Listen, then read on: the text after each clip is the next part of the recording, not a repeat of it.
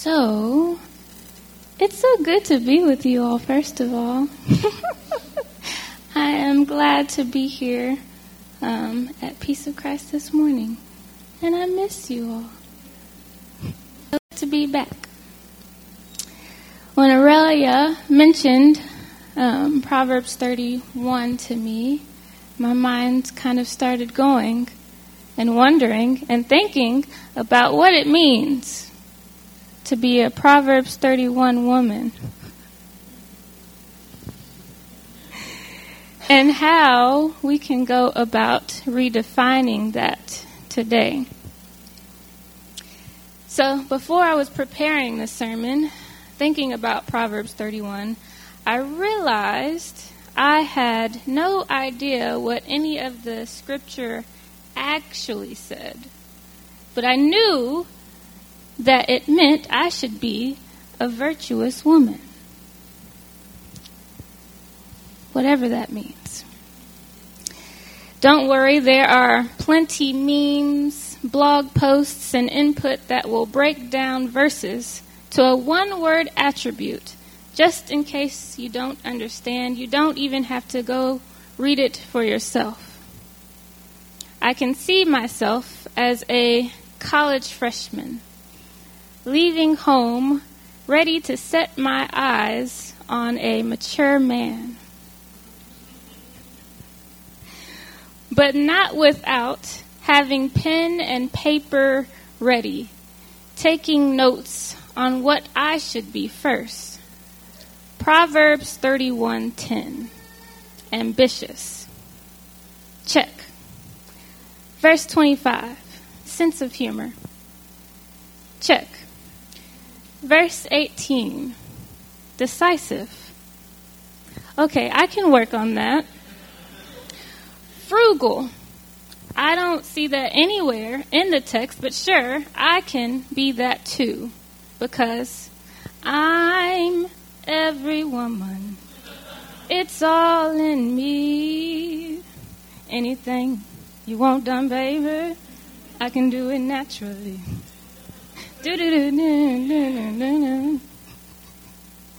I am convinced that women and men have been hearing and carrying out these messages from centuries just because it has a ring to it.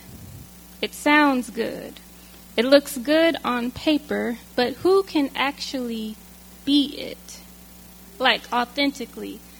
Like forget that we were born imperfect creatures, but somewhere in our adulthood we can become everything. I've been in progressive circles like Peace of Christ for a little while now, so much that sometimes I kind of forget that we don't typically always have the majority perspective. And that's okay. But I got a little curious, wondering what women are being taught about Proverbs 31 these days. Would it be different? Or would it be the same of what I'd grown up hearing? So I took to Pinterest. Yep, I know that was the first wrong place. And I also looked on Google just to read what people were saying. Yeah, I know. Exactly what I was doing, shaking my head. And though it seemed like attitudes were changing, that a woman cannot be everything, and that Proverbs 31 isn't intended to make women feel inadequate, it was still this godly undertone that this is what women should aspire to be. Saying things like, this woman is in the Bible for a reason. We can learn from her. There's a lesson here. But here's the thing. Proverbs 31 was written as a message from a mother to her child, who was a king. So we already know that the bar is set high. And I'm wondering why nobody is asking, who did the king marry anyway? And how many of her attributes fit this virtuous woman persona? I think that the king's mother simply didn't want him to grow into a knucklehead that took his privilege for granted. She advocates for him not to participate in behavior that would diminish his responsibility, tells him to speak up for the people in society whose voices aren't typically heard, the destitute, the poor, those who are in need. And the portion of the text that stood out to me most was verse 20, where she opens her hands to the hungry and her arms to the homeless. But nobody is talking about this civic responsibility and this desire for justice and community as it relates to the Proverbs 31 woman, except at Peace of Christ. I really did love that. You don't typically hear us speaking about what it looks like to be a woman outside of the household, outside of being a wife. As we teach women to have this outstanding character, why aren't we teaching men the same thing?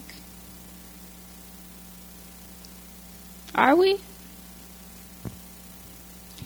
It's hard for me to take anything seriously that isn't treated with equity. Like at an early age, somehow I took to heart that I should remain abstinent, but my male counterpart didn't receive the same message. Or the opposite was true, that if a woman had sex with anyone, she was seen as promiscuous or loose. But the guy didn't receive the same treatment. Nowadays, when I see an article entitled 10 Ways to Find a Spouse, or 5 Ways to Know that You Are Meant for Each Other, or How to Get a Ring Before Spring, I cannot bring myself to read it. Because it feels like I'm about to be taught an old school Bible lesson on how to get married and why it's the most important thing for me. How does this message read for a person that doesn't want to walk down the aisle? Or a man that's not interested in women, or a woman that is not interested in marrying a man? It seems to halt conversations in their tracks, prevents us from talking to one another without shame, or guilt, or empathy, or confusion on why Proverbs 31 isn't the ideal that you want. It is one of my goals to break down what relationships mean. To have conversations and figure out ways that healthy relationships, healthy communities, healthy people, and healthy romantic partnerships can be cultivated. And with that comes through healing and talking about pain. As I have become more outspoken about becoming and being a survivor of sexual assault and how it has impacted my own world, I have more and more women coming to speak to me, sharing short and long experiences about how they were also sexually assaulted, but find it difficult to speak, afraid to tell their family, feeling more isolated than ever, and not even considering what it looks like to tell the police or take legal action. Because we know 9.9 times out of 10, we think we know what the circumstance will come down to or what the results will be. But I am of the belief that every time I declare my truth, that someone becomes brave enough to declare theirs too. Whatever your truth is, we should speak it. Find spaces where we can share it aloud and be open and receptive to hearing it. Maya Angelou says, quote, "Each of us has the right, that possibility to invent ourselves daily. If a person does not invent herself, she will be invented. So to be bodacious enough to invent ourselves is wise." End quote. When I was thinking of that quote, I didn't even think about the portion in which she said to invent ourselves is wise.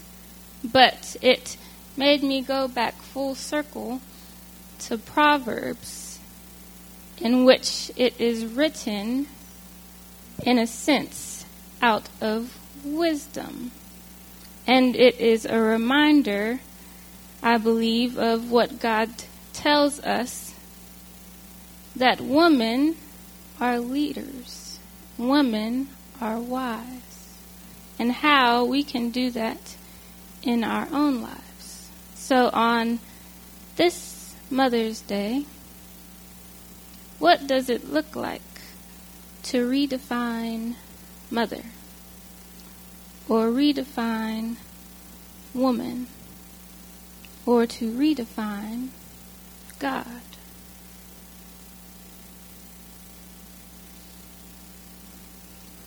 I named this sermon All About Love after a book I've been reading by Bell Hooks. She is a womanist, feminist, and she spends a lot of time breaking down what love means, what love actually looks like. That in culture, all the time, whether we are listening to a song on the radio or see people in relationships, we are always eager to seek and to find without actually knowing what love means. How we can redefine that so that we can learn how to love, how to be,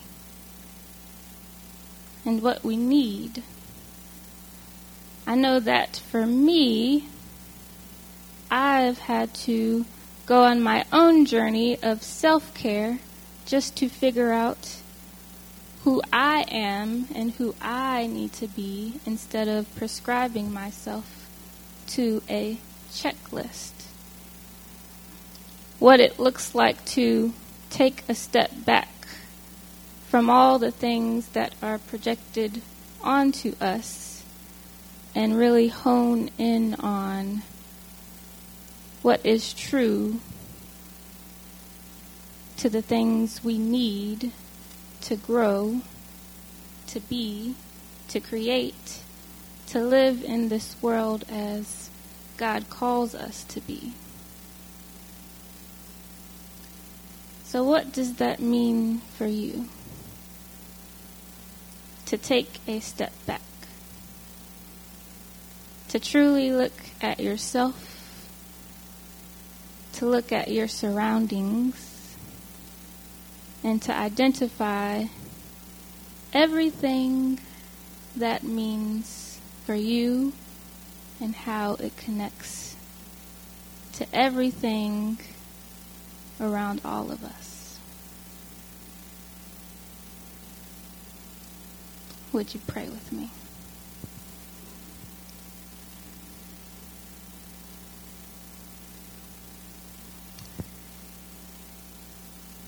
God,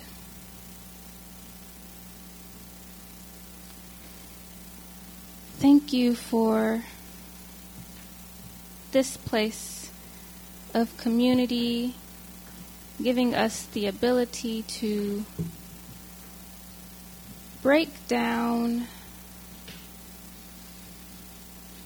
things that tend to be the norm so that we can redefine them, reconstruct what it means to live in this world, to stand true to who we are in you.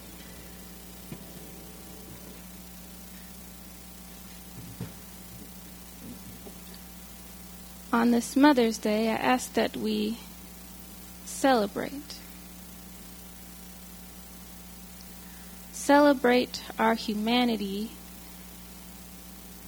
and recognize that you are moving and breathing and living in all of us. That if we can continue to seek you, how much this world could be a better place, that we could continue to grow, continue to be, continue to live into everything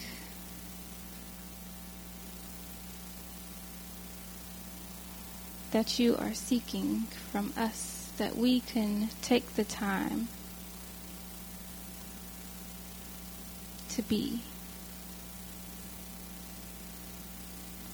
Lord, I ask that you continue to send us your grace and your love, that you would continue to teach us and give us the ability to be in good and healthy relationships and community. In Jesus' name I pray.